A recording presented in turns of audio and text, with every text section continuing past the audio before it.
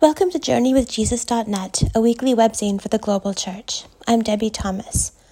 My essay this week is entitled, I Am Sending You. It's based upon the lectionary readings for June 14th, 2020.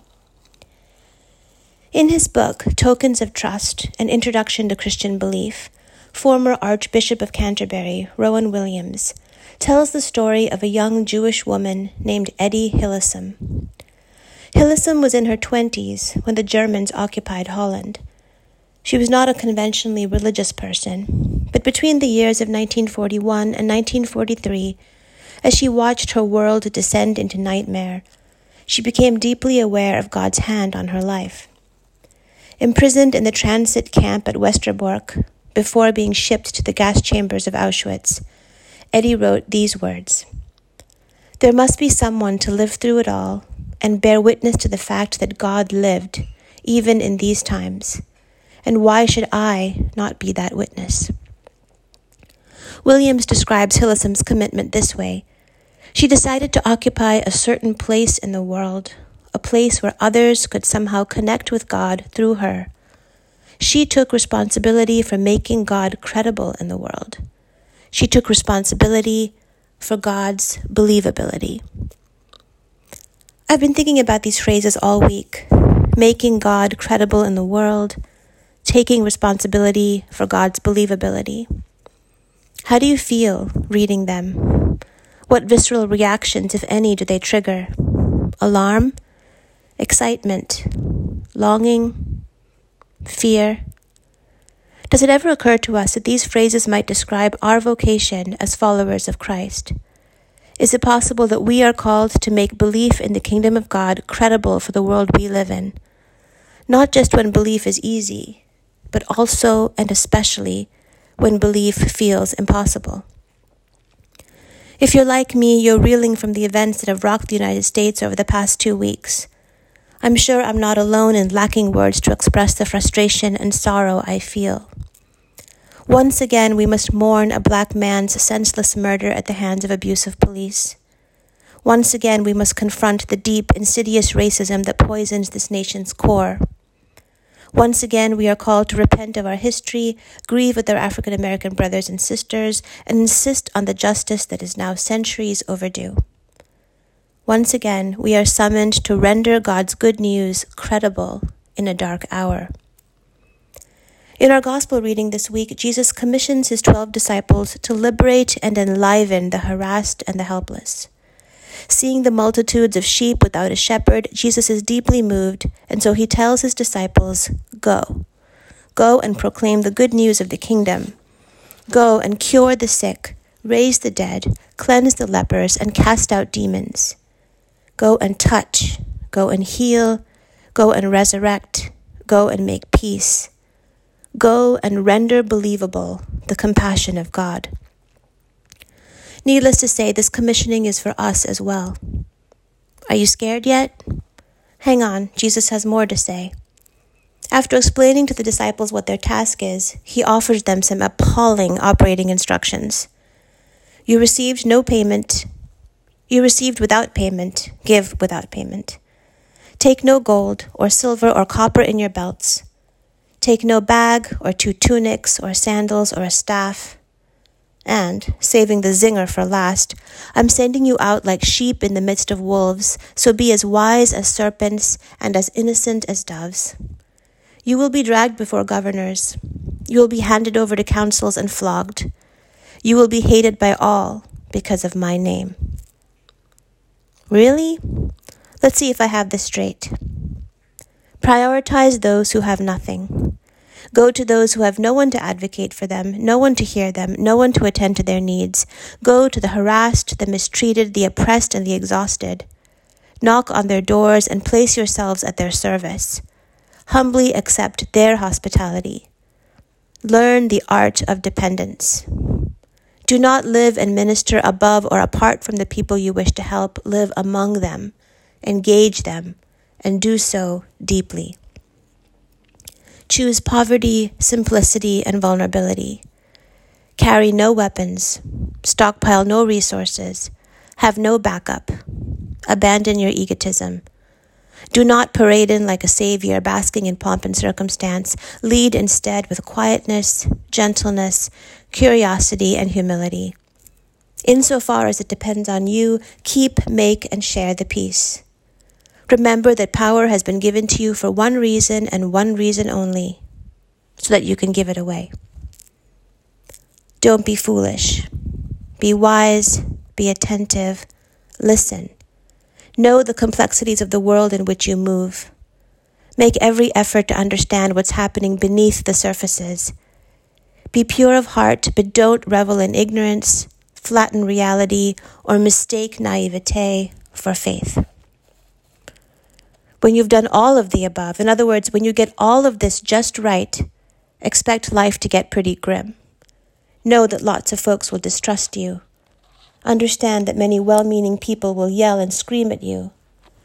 Expect to get rejected, called out, wounded, beaten. Don't be surprised when your life gets uncomfortable.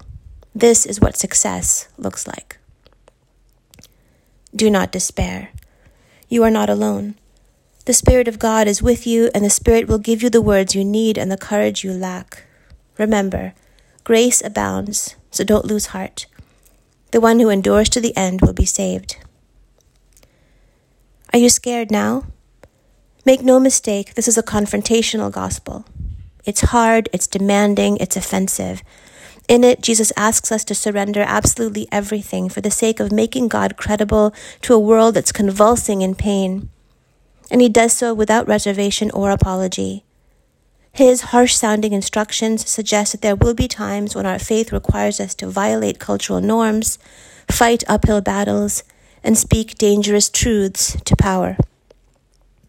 If our overriding priority as Christians is to secure our own comfort, then we cannot follow Jesus.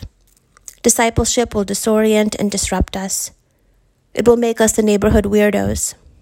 It will shake things up in our families, churches, and communities. It will expose evils in the status quo we cling to.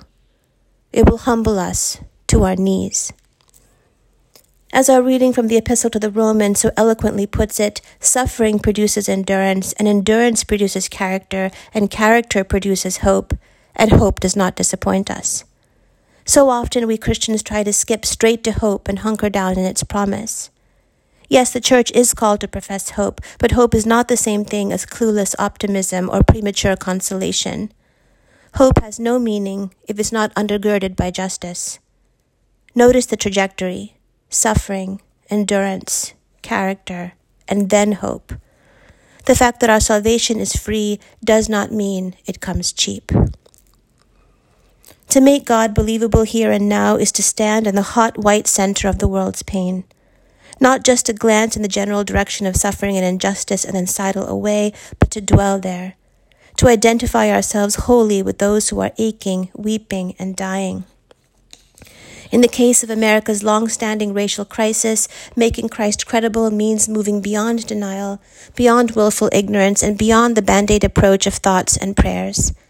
It means deciding, as grateful followers of a brown man who died at the hands of brutal law enforcement 2,000 years ago, that we will not tolerate the demon of racism in our midst for one more generation. Why does Jesus ask so much of us? Because he gave us so much. You received without payment. Now give without payment. Maybe, if we can put aside our reluctance and our fear, we will feel the weight, the power, and, dare I say it, the glory of this calling. Jesus calls us only to what we were created for. Jesus knows the cure for our brokenness, our malaise, our boredom, our angst. He knows that when we go out into the world in his name, healing what is diseased, resurrecting what is dead, and casting out what is evil, we participate in the transformation of our own souls. What we are hearing in these days is the very heart of God within us, deep calling to deep, the Spirit crying out on behalf of a world desperate for justice and mercy. Will we listen?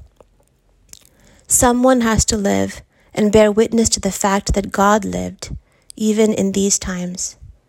So ask yourself, why shouldn't that witness be me? For books this week, Dan reviews Jacqueline Woodson's Red at the Bone, a novel. Jacqueline Woodson, born in 1963, winner of the Newbery Medal, the National Book Award, and numerous other awards for her 30 books, once said that she wanted to write about communities that were familiar to me and people that were familiar to me. I wanted to write about communities of color. I wanted to write about girls. I wanted to write about friendship and all of these things that I felt were missing in a lot of the books that I read as a child. That's what she did in her last novel, Another Brooklyn, and what she does once again in Red at the Bone. Both stories are set in Brooklyn, where Woodson has spent most of her life. At a simple level, the story is about an unplanned teenage pregnancy. Iris and Aubrey were only 10th graders when their baby Melody was born. The neighbors gossiped. The Catholic Church expelled Iris from parochial school. The parents fretted. There were feelings of fear and shame all around. The familiar assurances of Christian faith felt besieged. In Woodson's telling, this unremarkable event becomes understandably complex, just like real life, as she explores the impact of Melody's birth on the 5 central characters in the story, who come from 3 generations and who each narrate parts of the novel. Red at the Bone is a coming-of-age story about love, sex, family, and gender identity, and in particular about what it's like to be an urban, black teenage girl. There are issues of class, as Iris comes from a family of silk stockings and a Brooklyn brownstone, whereas Aubrey comes from food stamps and a single mother. Matters of race are also a major theme: hair texture, skin tone, eye color, music, food, and urban slang. Mother-daughter issues loom large. Melody refers to her mother Iris by her given name, not Mommy, and laments that somewhere along the way I became your enemy. And all these complicated matters are interpreted through the filters of personal memory and multi-generational history. The story begins in the ominous year of 2001, then moves forwards and backwards in time. The very first word of the novel is but, a conjunction that signals contrast and even impossibility. Toward the end, when Iris has left Aubrey and Melody for college in Ohio and found new love there, she says that she felt red at the bone, like there was something inside of her, undone and bleeding. For films this week, Dan reviews Linda Ronstadt, The Sound of My Voice. A few months before she turned 18, Linda Ronstadt, born in 1946, left the isolated 10-acre ranch near Tucson where she had grown up, moved to Los Angeles, and rented a beach house in Santa Monica. She went there to make music, and as it turned out, she succeeded far beyond anyone's wildest dreams. This movie about her life debuted at the Tribeca Film Festival in April of 2019, where it won the Audience Award for Best Documentary. Ronstadt went on to become the most gifted and successful woman artist of her generation, selling more than 100 million records that spanned an incredible diversity of genres: rock and roll, pop, soul, rhythm and blues, gospel, opera, country, choral, mariachi rock, folk ballads, American standards, classic Mexican music. Canciones de Mi Padre became this country's best-selling Spanish-language album ever, and Broadway musicals. She was the first female artist in popular music history to accumulate 4 consecutive platinum albums. Ronstadt eventually had 11 platinum albums and was the first artist to top the pop, country, and R&B charts simultaneously. She won 10 Grammys. Her last concert was in 2009. In 2012, she was diagnosed with Parkinson's disease, and in 2014, she was inducted into the Rock and Roll Hall of Fame. As you would expect, this film incorporates archival concert footage and interviews with music artists and experts, family, and close friends like Emmylou Harris, who at the end of the film remarks, "Nobody on the planet had a voice like Linda." And lastly, for poetry this week, Tears of Blood by Bikki Gautam. I closed my eyes. When I opened them, I couldn't close them again. How could I? Is humanity dead? Is peace dead? Is violence the way? Lord, have pity on us. We have let you down. We have made you cry. Fire, smoke everywhere. What did they get? Nothing but innocent lives and tears of blood. Thank you for joining us at JourneyWithJesus.net for June 14th, 2020. I'm Debbie Thomas.